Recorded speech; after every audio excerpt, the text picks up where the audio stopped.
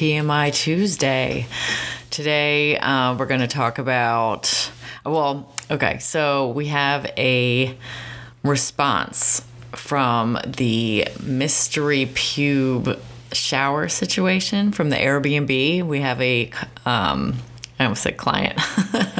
We have a listener response that I'm going to play if I can figure out how to do it. But I'm going to do that now.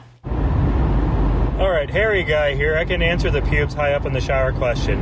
If people dry the shower after they clean it to avoid water spots, like you really should if you have any attention to detail, if you're not careful, you're just going to smear the pubes from the bottom of the tub up higher. I wipe in a very specific pattern to trap the hair because I'm a hairy fucker. And I'm back. So yeah, that's a possible situation that could have happened. I'm not a very hairy person, so I forget that people have like body pubes, like entire body pubes. I totally forget about that. So that could be it. It might not be as gross as I thought. I mean, body pubes is pretty gross, but yeah, hairy people. I forget that like there's like full body, like chest hair, arm hair. I just don't have a lot, so I'm lucky, I guess. But yeah, so it might not have been from the genital area. So what I'm watching, I watched a movie called The Lost Daughter, which was recommended by Netflix. I would not recommend watching it. I didn't like it. But it seemed exactly like how shitty having a kid would be. And she had two of them. And yeah, they just were fucking annoying and taking up her whole life. And like when she finally left, I was like, good. And I bet it's supposed to be a sad moment for normal people, but yeah, I was like, get the fuck out of there, go. Guys leave all the time. So yeah, it just seemed like I could feel her frustration in that movie, and I feel like that's what it would be like to be a single mom with two annoying children. And just regular children are annoying, so they probably, I don't feel like they were like extra annoying, but just kids' voices are, it's like nails on a chalkboard. Speaking of that, there's a thing that happens. I don't really there's a lot of things that happen, but I don't really understand why people announce that they're having a baby. This is mainly like a social media thing, because if they announce to me they're having a baby, I usually am not friends with them anymore. They announce they're having a baby and then immediately start asking for like money and stuff. And it's like, I can't afford a baby, so I'm not having one, and I'm not fucking paying for yours. Like, if you can't afford one, having a baby is an option. It's not like, it's not like it's cancer or something. Like, yeah, so I just think that's fucked up. If you want to have a baby, then fucking pay for your stupid fucking baby. Like, I don't think I should have to do it. I know they say it raises a village. It takes a village to raise children, right? That's the saying. But it's like, ask the village if they want to be a part of this shit first, because I personally don't. And I don't ask for, like, it's not like I'm asking for shit for my dog or anything. I mean, I may someday, so I'll be taking that back. But seriously, it's fucked up. Pay for your own shit. Or don't have it. Like, dogs are expensive. Children are even more expensive. So, yeah, that's my little rant. I also watched, oh God, I forgot to look up the full name.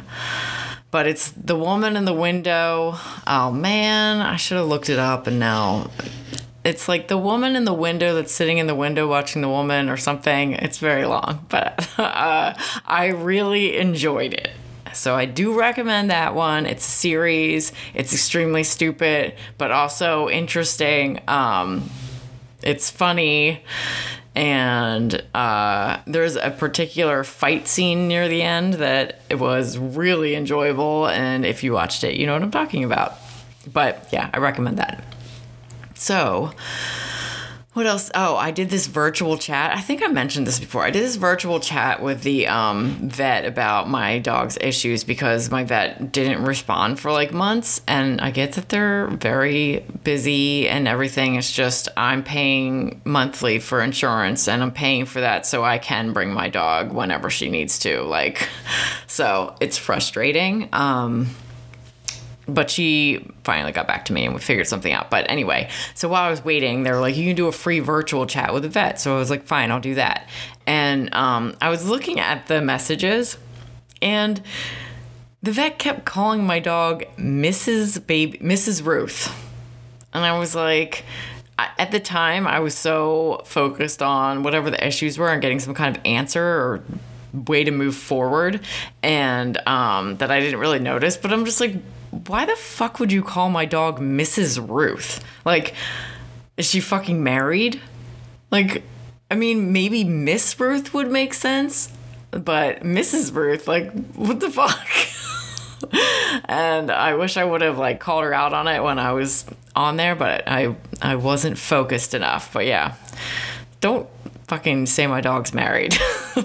She has lots of suitors, but, you know, don't tie her down to just one of them.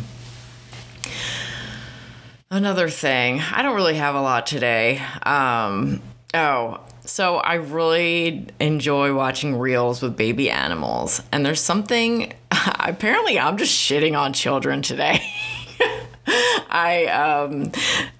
So there's lots of videos of baby animals, and I really like watching them, but I usually have to watch them on mute because they'll have like the audio of a human child's voice or like a mimicking baby voice, and it's like, no, that's what's cute about baby animals, that they don't talk like humans. So I wish that would stop. I don't know. I'm hoping it's like a trend and it'll go away, but it's really ruins the fucking video. I guess that's kind of it. I have some episodes coming up that are going to be a lot longer than this one, hopefully. But I have my first band interview. So I'm interviewing a band, and that should come out next week. And I'm also interviewing a author, actor, maybe comedian. Yeah, he does a lot of stuff, so we should have a lot to talk about. And hopefully he shows up. Hopefully the band shows up too. So that is all I have for today. So I will see you next Tuesday.